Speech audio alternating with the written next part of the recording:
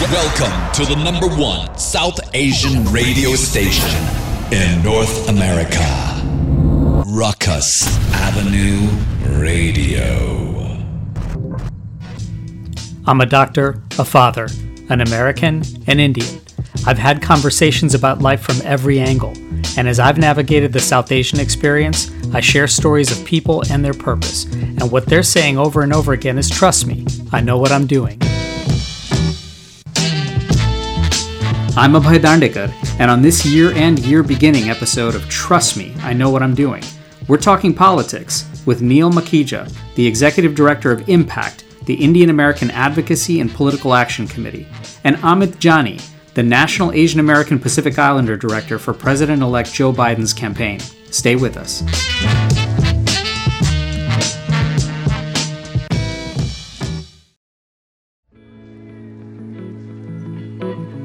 A huge part of the ongoing South Asian American story is our representation in the political and policy arena, and Neil Makhija is helping to ensure that we have a seat at the table.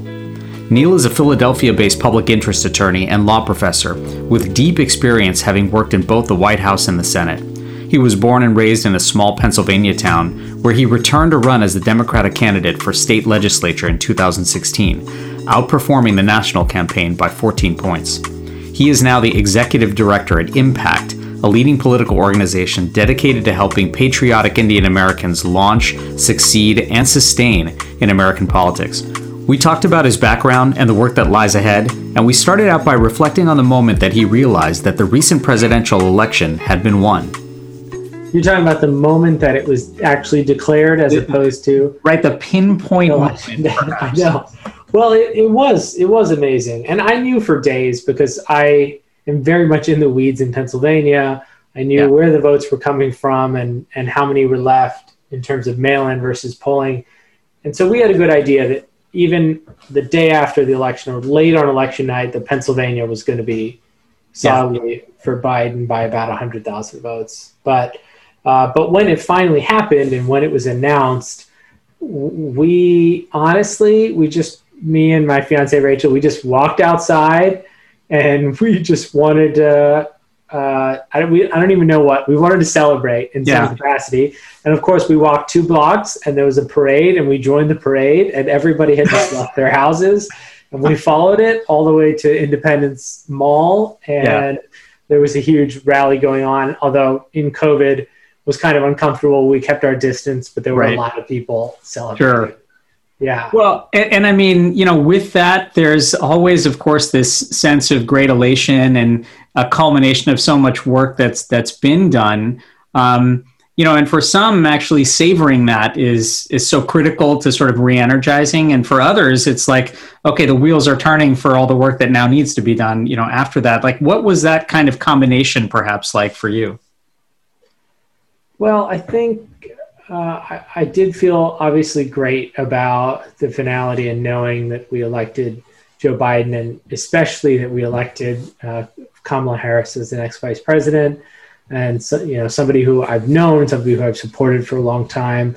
But it was also a difficult election in terms of down ballot candidates who were fantastic, who we supported as IMPACT, as the Indian American Impact Fund, and here in Pennsylvania, in North Carolina, in Texas, in many states that we thought we had the chance to flip. And none of that happened, virtually none of it. I mean, there were some people who won in New York, New Jersey, who made the first actually in cities. And here in Philadelphia, Nikhil Saval is a guy who became the first South Asian state senator or state legislator in Pennsylvania's history. We did that in largely in the Democratic primaries, but in terms of expanding the majority and the coalition, that didn't happen. We didn't win the Senate. And so, that's hard, and it's still hard. It's still hard to tell what that's going to mean for the president and the vice president-elect. Will they get to do any of the things that they ran on? Of course, they'll do some in terms of executive orders, but to really have a transformative administration and to take action, you need Congress. And so it's not kind of the resounding victory that people were hoping for, or the that kind of finality that comes with knowing that we are past a certain era. Sure. Instead, we're still very much in a divided time in politics. You mentioned after Vice President-elect Kamala Harris was nominated that you felt like you were feeling seen for the first time. And at least was part of the elation, was that resonating pretty loudly, especially with that victory? Was that something to now carry forward as the work continues? Well, I think what's extraordinary is that we've never had someone who is South Asian or Indian American or the child of immigrants who's really reached that kind of level of recognition nationally. And I don't just mean level in politics on the national ticket, but kind of across the board. There are people who now in culture, in entertainment, in other spheres, in medicine, and others who have, but no one has really dug into their story in the same way that you do with a political candidate. You learn about where they were raised, where their family's from. We all know Barack Obama's story. We didn't necessarily have that before Kamala Harris. And so I think it's a moment where America gets to hear the Indian American story, as well as the story for women and for Black women and for African Americans. And so there's really something special in this moment that you can't totally capture right away, but there are these moments, whether she talks about her aunts, her chithis on the DNC stage, or when she talks about her walks in Chennai with her grandfather along the beach, that we identify with as having been the children of immigrants, but I think Americans broadly just have not known or have not seen, have not understood our history and what it means to us. And that, I think, is what's really special and also going to be only seen further going forward as she's in the vice presidency and people get to learn about her and where she's from. Well, and I mean, as those doors or those windows into that story emerge and they're heard over and over again, and they're beyond the visibility of the sort of pop culture, entertainment culture, and now it's in the civic culture, if you will, or it's magnified in the civic culture. The natural question then perhaps is, so now what? And, if the election allowed that visibility to happen, then is there a strategy now to go beyond the visibility, to go beyond just the initial storytelling and to dig a little bit deeper? Yeah, well, I think part of the whole reason the story is important is because it tells people you are part of the fabric of American society. You belong here and you have a say in the direction of this country. So in Georgia, for example, AAPI voters broadly, and the biggest chunk of that is Indian Americans in Georgia. There's about 150,000 deacies there.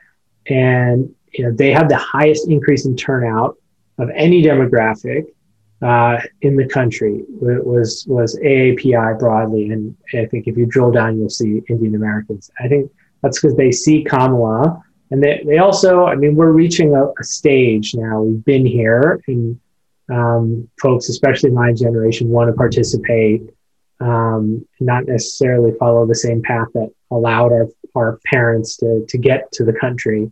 And so we're definitely at a time where we are engaging as a community, and this just accelerates that. Well, and does that translate to the civic engagement of efforts like the Brown Book or getting more people involved and the work that Impact is doing, or is it all encompassing to not only just bringing out the vote and making sure that people are sort of organized around the goal as well as part of the goal? Does that make sense? I'm glad you mentioned the Brown Book, because it's not it's voting. And just so everybody listening knows, the Brown Book was a project that was started in 2018. It was to gather resumes of South Asians who were interested in government and politics in DC or in the States, mostly in Congress at the time in 2018. But we restarted that project, and I'm looking at it right now, 384 resumes of really incredible. Some of these people are just, extraordinary. And many of them have had extraordinary talents, not only already in government, but also in the private sector. And we want to help them get their foot in the door in the administration and in politics.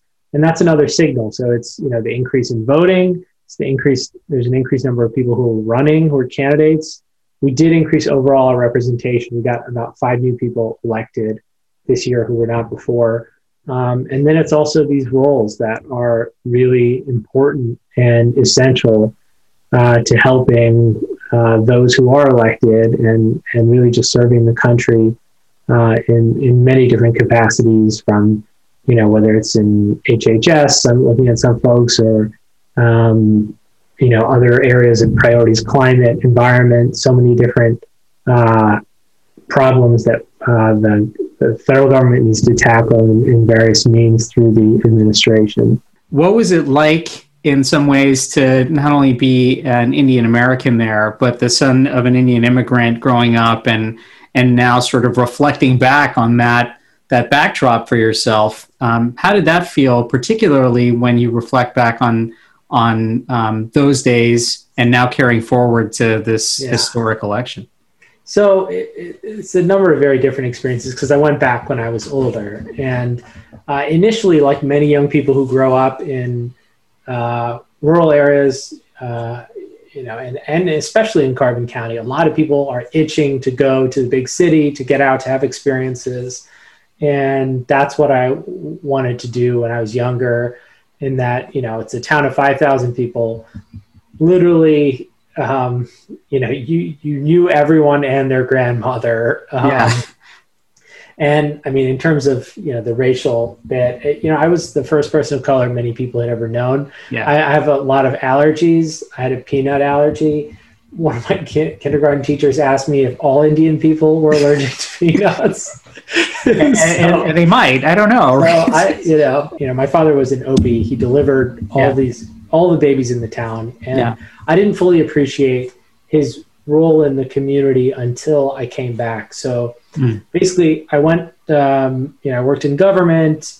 I had a chance to work in the Obama administration. I worked in the Senate for Senator Gillibrand. And then I went to law school, and I got into Harvard because my parents just would never have been happy right? Anything I was doing unless that was the only way to convince them that there was any merit to going to law school. But otherwise my mom would still. I mean, she's still saying, you could be an engineer. You could be, there's still time. There's still time. That's true. Yeah. But anyway, so I got into Harvard, and I found out that there was this scholarship from Carbon County for people who were born and raised in my hometown. And I called the scholarship office, and I just found this on my own. They didn't tell me. So I called them and I said, I saw the scholarship, and they said, sorry, we've distributed everything for the year. It's over. And I said, by the way, where are you from? And I said, Carbon County. And they said, hold on a second. Wow. And they came back, and they said, send us your birth certificate and your high school transcript, or some kind of verification. They didn't ask you for your peanut allergy history or anything like that? No, the birth certificate, it says County of Carbon. And it was verified that I was a born and raised Carbon County kid. And that got me a full scholarship from a coal baron. Wow. And it was totally not something that I was expecting. And most people go to law school, it's kind of straight to the big law firms to pay off, the loans. And, some people go there for a couple of years and then they go into public interest. But it kind of sped up the timeline for me. And I also felt that I wanted to go back home and give back, because I received this. And I learned everything about the grantor, who was he was the son of a coal magnate. And in the 1920s, when he endowed this, it was actually when all of these immigration laws were passing to restrict immigration from India and other countries, passed by both Democrats and Republicans. And he was a Democrat who ran for Congress. So I just thought, wow, there's no way that anyone thought this scholarship was going to the Indian kid. Right.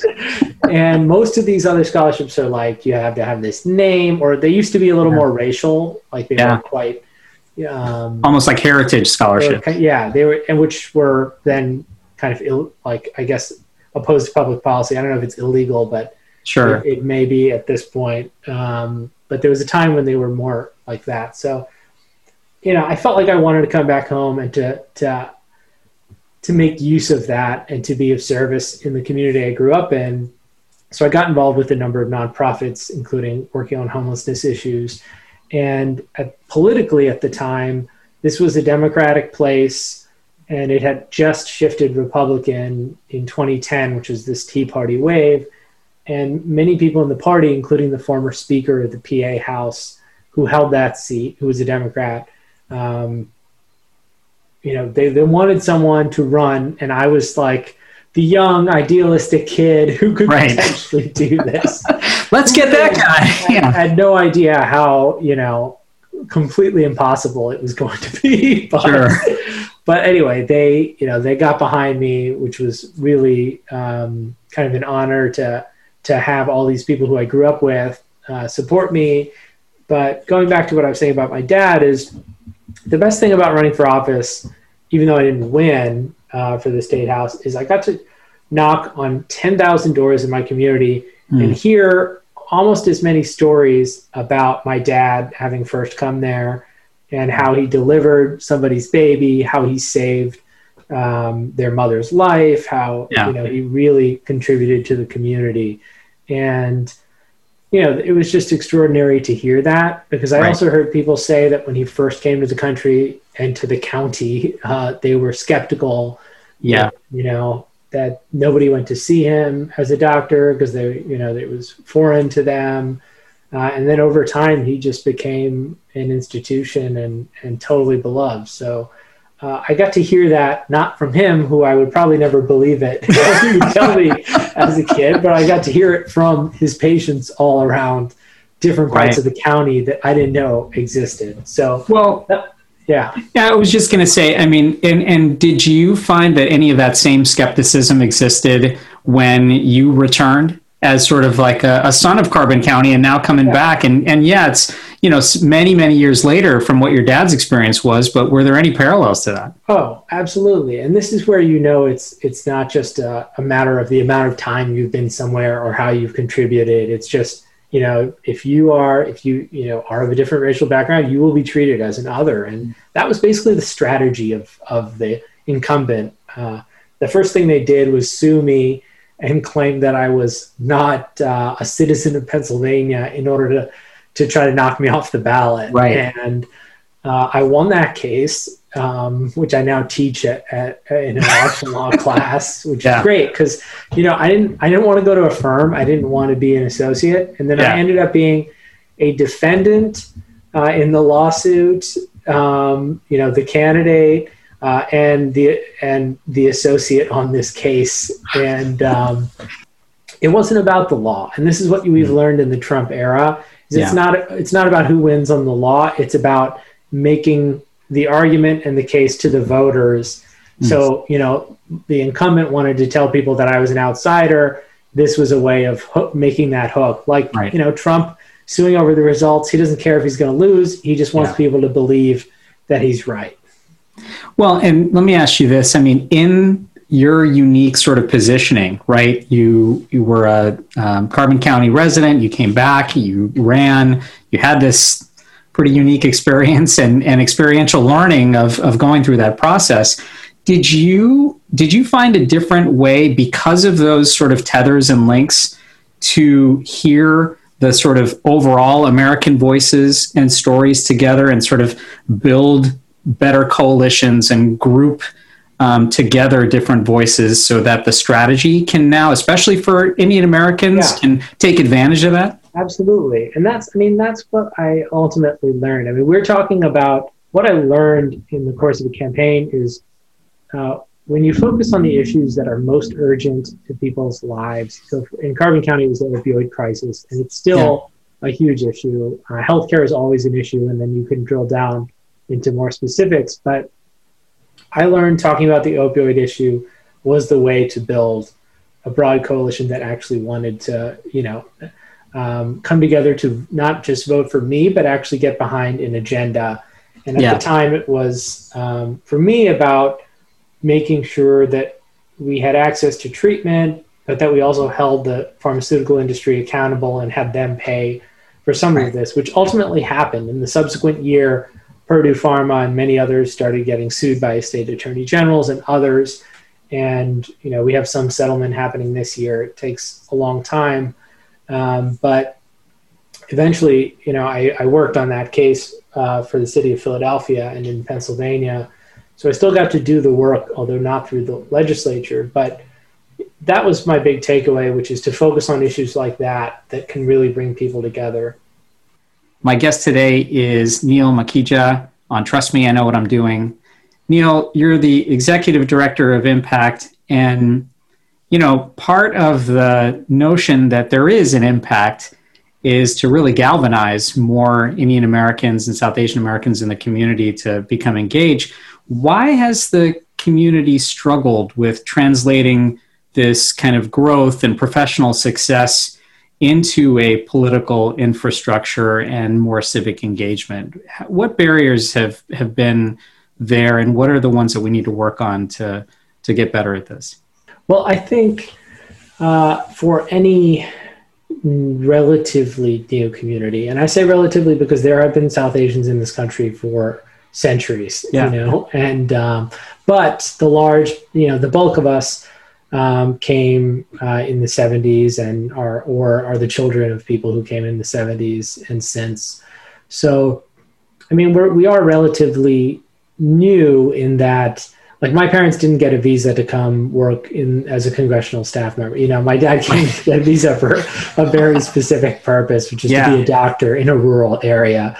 And I think now we're seeing my generation also have the chance to think beyond those means that first were available, and who want to have a voice in government, in society, and it's happening. And there certainly are barriers, but I do think, just in the same way that there are barriers to really any new community, many communities of color, it's, kind of a need for mentors at high levels who support you, advocate for you when you're seeking to, we're talking in like a career sense right now, but it's not always career sense. It could be whether you're running, whether you're trying to promote a project or a company or something, but just mentors who have been in the space that you're in are incredibly important. And you can have mentors who are not South Asian, but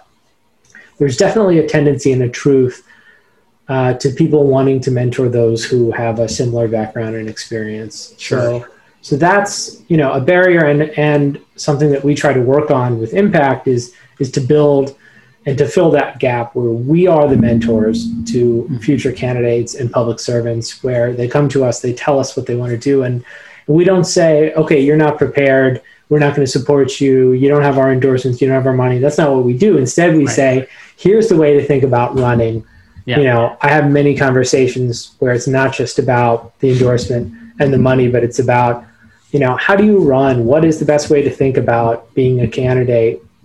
We have a sense that if you work the hardest and if you're the smartest and if you're the best, you're going to win. And that's not how politics works. There's a lot of factors at play, but being deeply rooted in the community is probably the most important thing. Well, almost, allowing for people the agency and the licensure to dig deep, get more grassroots oriented in their communities, and hopefully through Impact get a little bit of the blueprints that may be involved in trying to get there. Georgia's coming up soon, and obviously getting out the vote is critical. But of those, eligible AAPI voters in Georgia, and Indians being a big part of that. What's the message for those AAPI or Indian voters who are Republicans who didn't vote for a Democratic candidate? What's the message for them now in this runoff election particularly? Good question. We spend so much time in our echo chambers Even though I have to put my mind back in Carbon County, right, where I talk to Republicans every other door. Right. But, often we're just thinking about Democrats. How do we turn out the base? What I would say to South Asian Republicans, at least, think about the issues that you really care about. And most of them are probably voting on a tax perspective. They're probably not receptive to Trump on the social issues or kind of the immigration type issues. They're probably voting their pocketbooks, I would assume. But I would just tell them, to think about, our future generations. For me, one of the most important issues is climate. And, if you're someone who believes in science and believes in facts, you recognize that our country has to do something about the carbon emissions that we're, putting into the air every day. And we're on a path for the sea levels rising, for places like in India and Bangladesh on the coast to be underwater. We're going to have national security issues as a result of climate refugees. And this is not just in the far off 100-year future. This is in the next 20 years. This is in our lifetime. This is definitely something that our kids are going to be dealing with. And the Republican Party, quite frankly, just is not going to do anything to tackle this, and is not. And Joe Biden and Kamala Harris are at least, to give them credit, trying to do something, and they're trying to build the international coalition and the Paris Agreement, which many people say is not enough, to be frank. Sure. And we need to go beyond that. But, if you think just beyond kind of the immediate sense, and there are people who make the argument on the pocketbook issues that it's, the whole lower tax. If you're making under 400,000, you're going to be fine. You're not going to get your taxes raised. But I just think the responsibility of government is on these issues that are collective action problems. No one can solve climate change on their own. It needs to be governments working together, enacting policies that drastically change the way that we draw energy and from what sources. So there's really no choice there in terms of between the parties. And that's all I would, that's my plea for the planet. Well, hopefully, Republicans who might watch this. Let me finish with this. For all the work that's going on right now, really the movement that's hopefully not is building momentum, and it hasn't actually crescendoed. But in 2 years, 4 years from now, when the next sort of major election cycles come through, what do you hope people will be saying about this movement and about impact and about the work that you're doing now? We're going to finally see that we have a seat at the table, as we have 4 members of Congress right now. We're losing one of 5 with Vice President Harris, but you're going to see that we have a seat at the table. You're going to see that we're participating, and that is something that will also not just be at the highest levels, but at every level from the school board on up. And we're supporting people running for all sorts of offices like that. And on the whole, I think you'll see our community represented at the ballot box, like we're seeing in Georgia, where they actually have made the difference. And every community has made the difference because Georgia was so close. But it means that our elected officials will pay attention to us. Yeah. They will see us as part of the fabric of the country. And I think once we also learn our own history, and this is part of what we want to do with Impact, is to really teach people kind of how we're here in this country. What are the immigration laws that passed? What did it take for us to get to this point? We had a Supreme Court case in the 1920s that said we were not eligible for citizenship. We're going to learn our whole timeline and our history in this country. And I think that will set us in a place where we are allied with other communities in then seeking to enact policies that are broadly inclusive and that give everyone an opportunity, every individual an opportunity, no matter what community they're coming from, and that is, ultimately it kind of comes down to that promise and that American dream and vision that is so well kind of exemplified within our community, but that we can kind of help expand broadly for others. Listen, Neil, I really want to thank you for engaging with that kind of discussion with so many community members. And you're right, having a seat at the table is important, not only for ourselves, but for the entire American community, and especially increasing the sort of sense of confidence that people can have in that. So thank you so much for joining. I hope you'll come back and join us again. This is Taz Valuel, and you're listening to Ruckus Avenue Radio.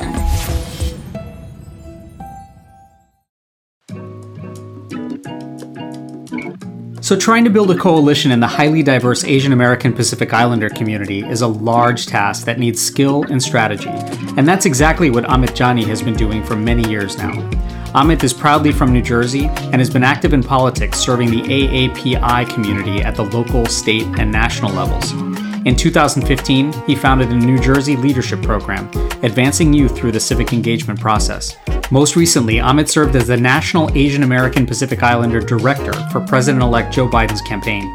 We talked about the runoff election coming up in Georgia, his journey as a political organizer, and reflecting on the hard-fought November election. I mean, it's been certainly a long and hard-fought journey. I'm glad, things worked out the way they did. In terms of, just things that stood out to me, I mean, I was really just astounded by the level of engagement by the Asian American, the South Asian, the Indian American community. As you know, as a National Asian American Pacific Islander Director for the campaign, and which is, the Asian American Pacific Islander community is such a diverse community. Not only does it include the Indian American community or general South Asian community, includes East Asians, South Asians, Pacific Islanders, and so for so long now, we've been, especially in politics, folks like, Congressman Mike Honda, Congresswoman Judy Chu, others, they've certainly been emphasizing the power, the growing power that our community, as the Asian community generally has. We're the fastest growing racial group in the country, so. That's all to say that this election, I was most surprised by how energized, how involved that our Asian community was. Whether it was organizing phone banks, events, later on virtual events during COVID, op-eds, et cetera. So just that level of engagement and participation was really motivating for me and really energizing. And for me, that's one of the reasons I got into politics, is to, further advance our community. And it was so gratifying to see that happen in real time. And honestly, and certainly we were the margin of victory this time around. I mean, you look at some of the margins in some of the key battleground states, and, without the Asian American community, I don't think we could have won some of those. So certainly played a very pivotal role this time around. And tell me one thing, I mean, so that was, I'm sure, a big buildup going along. And obviously, with the addition of Vice President-elect Harris, there must have been a great boost to, magnify that. Was there some, sort of vitality and energy that built certainly around that particular aspect of the campaign in August when that announcement was made? Certainly. I mean, having, Kamala Harris, now Vice President-elect Harris, join the ticket, I mean, it was certainly very energizing, especially with the Asian American community, the South Asian community, Indian community. Literally the day the announcement was made, I was making phone calls, we were doing notifications, and, we had so many leaders from the community call, and folks that I spoke to, former, secretaries of state, elected officials, et cetera. And, some of them were actually crying, and that just goes to show the raw emotion, and just seeing someone from our community, be on the ticket to have this unprecedented and historic feat, I think was really touching for a lot of people. And I think the Asian community, South Asian community was, energized, mobilized with us before, but I think that just brought a whole new layer, element, and excitement to the campaign. And when you were thinking about this throughout the campaign, that level of engagement, that level of activity, were there any barriers, like common barriers that you were finding to say, wow, we could have even more engagement, we could have even more activity? What were some of the typical roadblocks that you found yourself facing, especially in our community, to get even more engagement? I think one of the biggest challenges in organizing the Asian American Pacific Islander community is really, again, going back to the diversity. I mean, certainly I think if you're outside from the community, it just seems like this lithic group, but it's really not. There's so many different issue areas, there's so many different languages, cultures, just priorities. So just really honing in on each of those kind of issue areas for each different sub-ethnicity, I think that was one of the most challenging pieces, because as there's over 50 ethnicities within the Asian American Pacific Islander diaspora, so really just honing in on that, kind of reaching folks in different languages, that's another element too, where, some, especially first generation or older immigrants, such as our grandparents or parents, a lot of times they have trouble, understanding or communicating in English. So even kind of honing in on that piece and having material that's in language, for example, that's the sort of things that we had to do to make sure we were reaching the Asian American Pacific Islander community more broadly across the country. Well, and because it's so diverse, because it's so vast and really, really rich in different backgrounds and heritages and cultures, is it hard then to, lump that group really together as one? And, when you actually think about it, is it actually fair to do so in that way? How does that sort of concept even live as a political strategy, going forward? I think that's a great question. And I think that's one that, a lot more people are starting to talk about, especially within the AAPI community. I think generally if you go to just anyone on the street, and tell them, or mention AAPI, they're not going to know what that is. Even people, even members of our own community, you could go to someone that's from, Vietnam and say, hey, are you AAPI? And they might not know what that is. And again, I think that really goes back to kind of, it's more of a quote unquote census term where, it's grouping everyone together. But a lot of times members from our own community don't even know what that is. A lot of times folks identify with, their own country or their own region and not necessarily this, general kind of monolithic group here. But I think that's a good question. Certainly, I think in terms of identifying, I think folks do tend to identify, more hyper locally with where they're from, specifically country, that sort of thing. But I think moving forward, I think it is important that as a community, we all really come together and unite, because I think, as our numbers continue to grow, like I mentioned, we're also the fastest growing racial group. Yeah. So I think we should all use all those things to our advantage and really strive to make a bigger dent than we already have. So I think if we can unite, South Asians, East Asians, Pacific Islanders, just community as a whole, then, I think, that further enforces our political identity, further, increases our political influence. I think it's just better for the community overall. But certainly, like you mentioned, the challenge is really uniting, those over 50 ethnicities and all those very diverse groups. So it certainly is a challenge. But if we can do it, I think it would really help the community as a whole.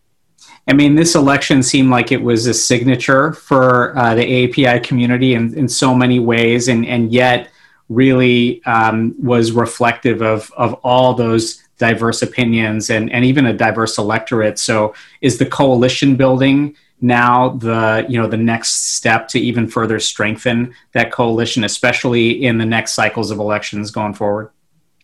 Absolutely. I think so. I think, the more coalition building we can do, the more united we can be, the more lockstep that we can work in together, I think the better off we'll be. And the more influence we'll have.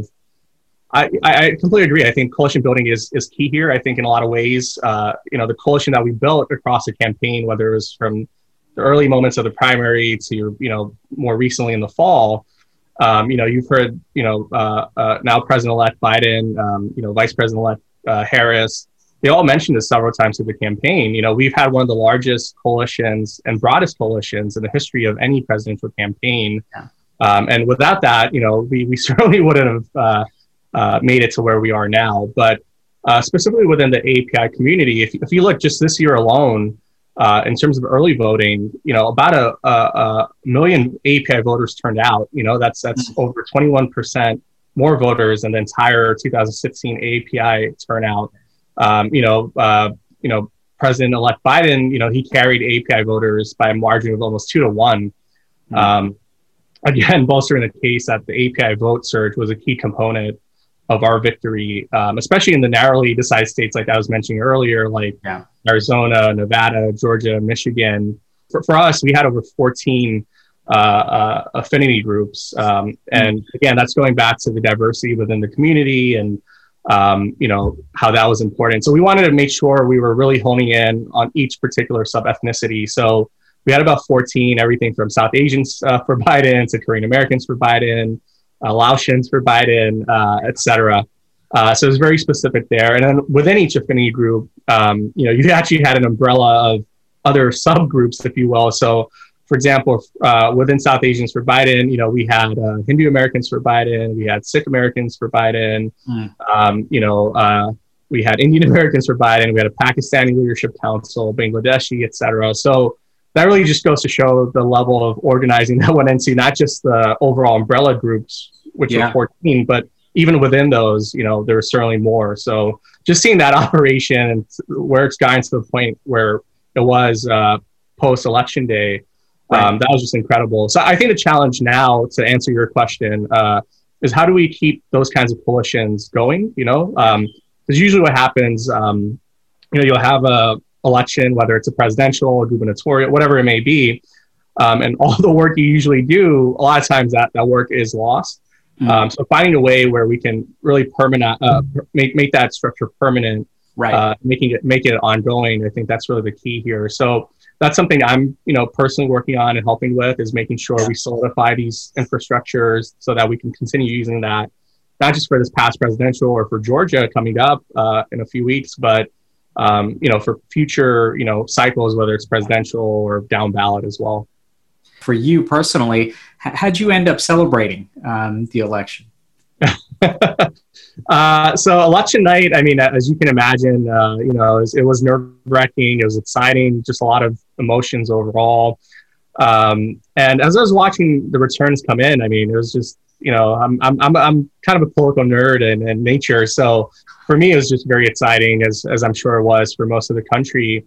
But it was a sharp, difference from last cycle in 2016. So, where I was actually at the Javits Center, night of election night with Hillary Clinton, honestly, that was one of the worst nights of my life. I was, the stage was actually shaped like the map of the United States. I was with my mom, my girlfriend at the time, family, cousins. And we were right by Florida, if you will, where the stage was, right in front. So we were all very excited. But like I mentioned, we were there till about 3 a.m. in the morning, and it was actually one of the worst nights of my life. So, ever since that day, I told myself, I was going to do everything in my power to help change that. And certainly this time around is a much happier, kind of election results. So election night, I think, we were all busy kind of watching the returns and following that. And then when we actually won, a couple of days later, I think that was just, I was actually taking a nap, funny enough. And then I just started getting all these phone calls, text messages, and people are reaching out. And so just waking up to that was just so great. And I think very well deserved. And certainly I think, President-elect Biden and Vice President-elect Harris are the real, the right leaders for our country. So I'm glad that worked out. Well, it's you're a 30-year-old Indian American from New Jersey, and naturally, for most Indian American guys from New Jersey, they're bound to be the AAPI advisors to presidential campaigns, right? For the most part, how did you get here? How did this work for you? What was the sort of kernels of the journey to get to this spot? I guess where to begin, but for most of my career, I've been in government and politics, and for me, my father was actually involved in Indian politics, and so I was always exposed to that. But like any good Indian son, I wanted to go into medical school and become a cardiologist.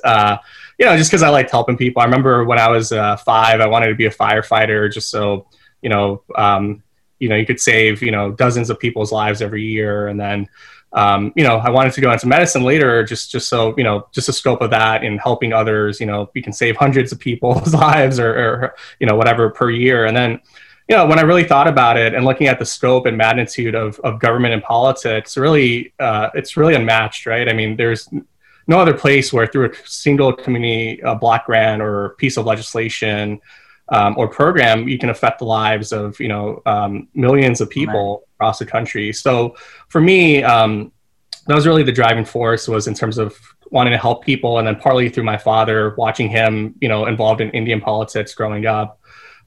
So I think subconsciously, that's really what led me into going into government politics and, deflating my parents' dreams of me being a doctor. Or even inflating their dreams even further, right? Of all the things you've now been able to accomplish, and your family must obviously be really proud.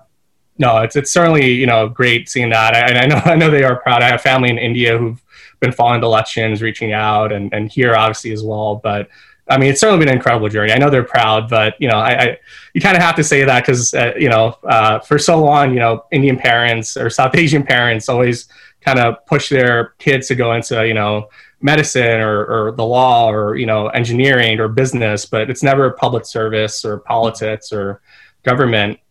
And partly, as an aside, we also started a nonprofit here in New Jersey called the New Jersey Leadership Program, which we're going into our 6th year now. But really, that's really, we started that to really change that narrative of South Asian, families, saying, look, there's other options as well. You don't have to just be a doctor or business person or engineer. You can actually do good and be successful in public service or government and politics.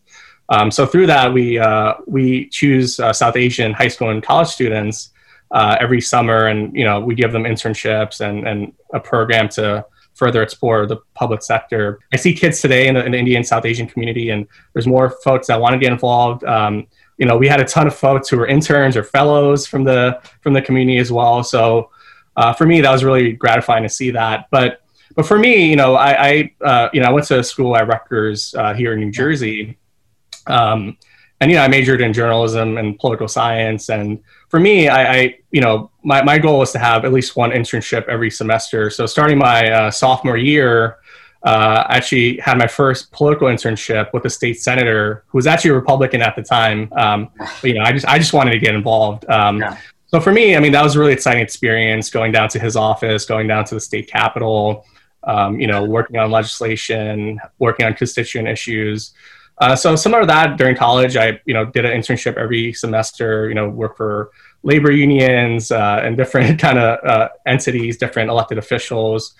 And then following college, I did a short stint at HUD, the U.S. Department of Housing and Urban Development, where I actually got to work with the Deputy Chief of Staff, Lopa Kaluri, who's also South Asian. It was incredible to work for actually a member from the community, and just a really great experience. So following that, I ended up, in DC. I worked on Capitol Hill, working for Congresswoman Judy Chu and the Congressional Asian Pacific American Caucus.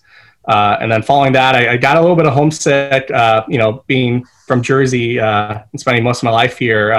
Ended up coming back here to work for Congressman Frank Pallone, who also represents Edison, as most of your listeners probably have heard of.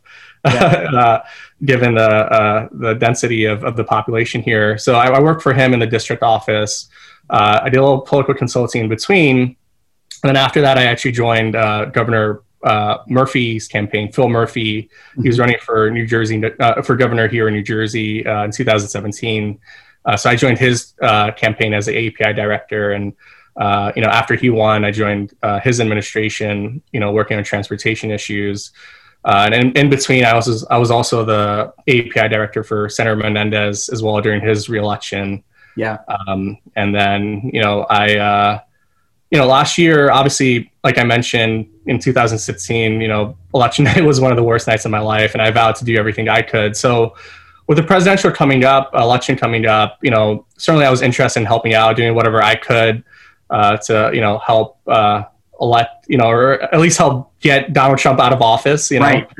And for me, Joe Biden really, even last time around, I was hoping he would run. I mean, I loved Hillary. I helped to run South Asians for Hillary at the time in 2016. But I was a big fan of Joe Biden. I think he just had the institutional knowledge.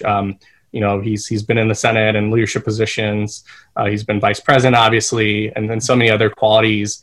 But first and foremost, I think just the empathy that he possesses, I think that's really something that I think current politics is lacking. I think it's just folks talking over one another and just a lot of gridlock, as we're seeing in Washington and other places. So I think being able to bring different factions together and different sides together, that's important. And certainly having that empathy, and having that drive to want to actually help people for the right reasons.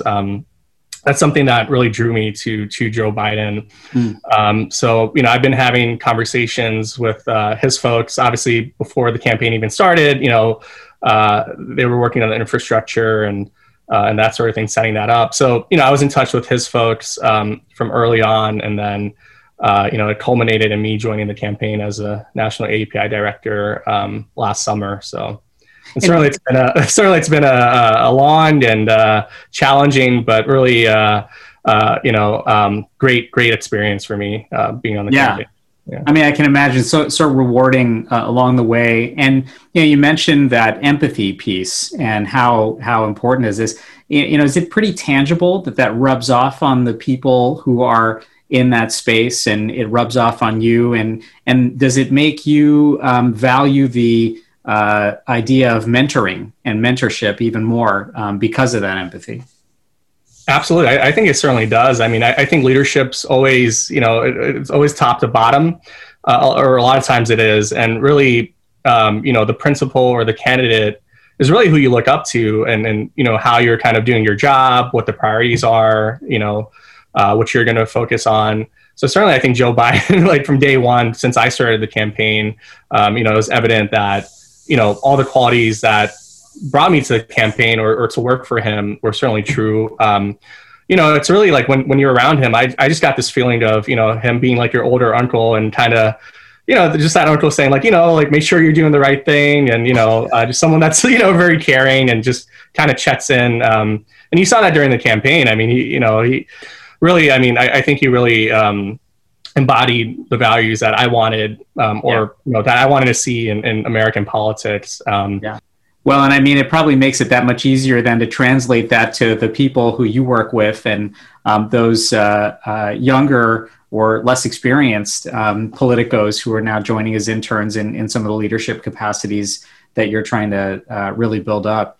And now, as we're looking forward to another few weeks of really digging deep and trying to get the message out in that way in Georgia, what's the strategy and what's the prospect now for AAPI voters who are in Georgia? And not only just how to bring out the vote, but how to particularly message to those AAPI voters who may not have voted with the Democratic ticket. What's your message for them? Sure, absolutely. So I would say, following up on this past election cycle, as we were discussing earlier, I mean, the Asian American community really made a difference. I think we were the margin of victory. And again, we could do it again, come January 5th during the Georgia Senate runoffs. I think you saw the surge just in Georgia alone. We haven't won Georgia since, I believe it was Democrats haven't won Georgia since about 1992, I believe. So, which is a very long time. So it's very promising that we can certainly turn out. I know even in Georgia, the AAPI community turned out by more than 58%, which is a huge surge. So really, I think we just have to keep that going. We certainly paid a lot of attention to Georgia during the campaign.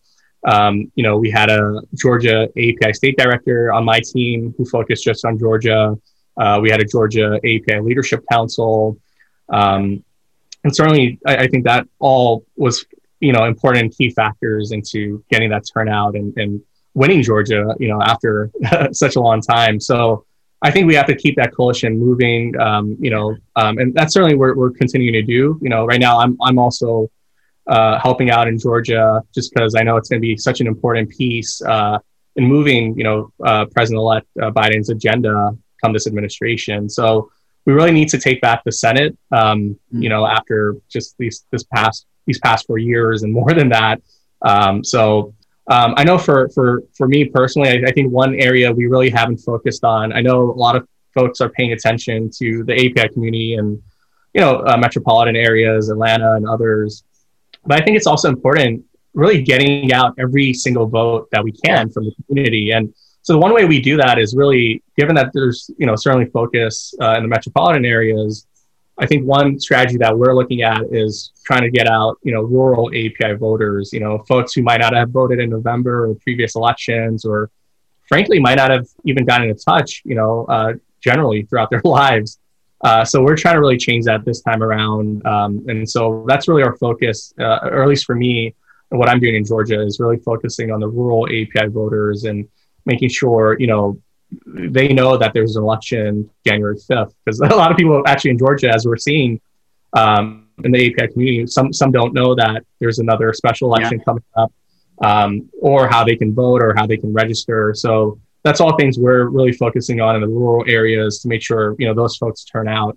And even parsing through the data, I think we're seeing a lot more folks in the API community in rural areas than we initially even thought. So, we're also working with Sri Kulkarni, who ran for Congress in Texas just a couple months ago.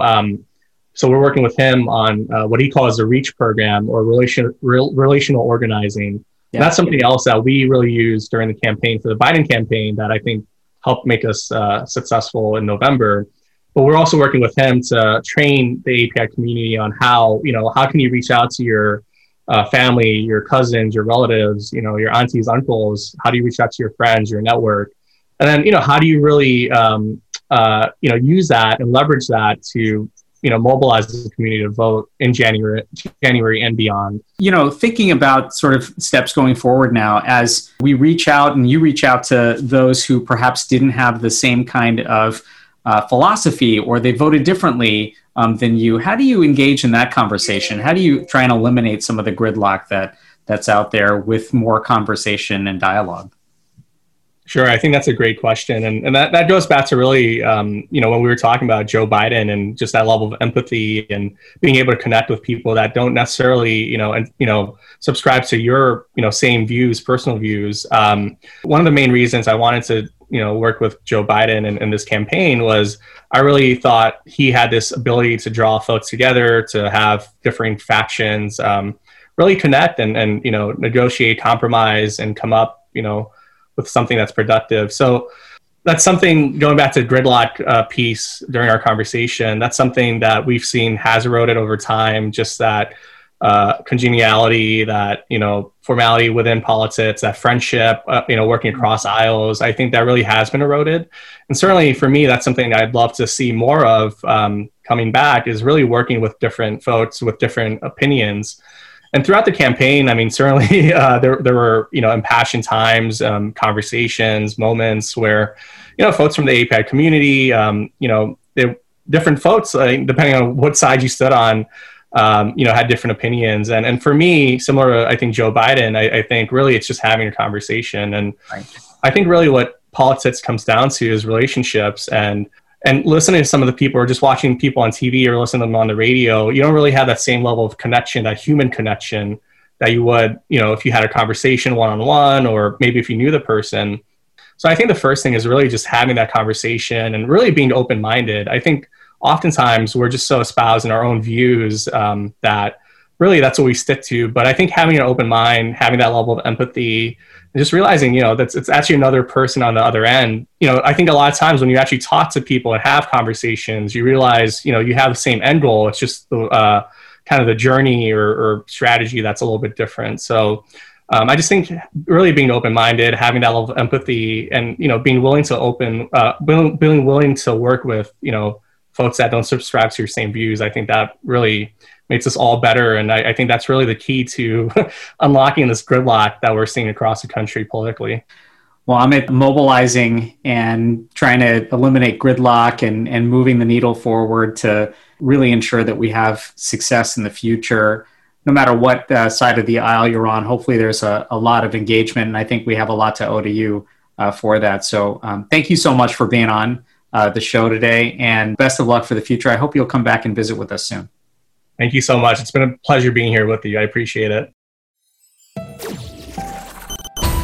Hi, this is Janita Gandhi, and you're listening to Ruckus Avenue Radio.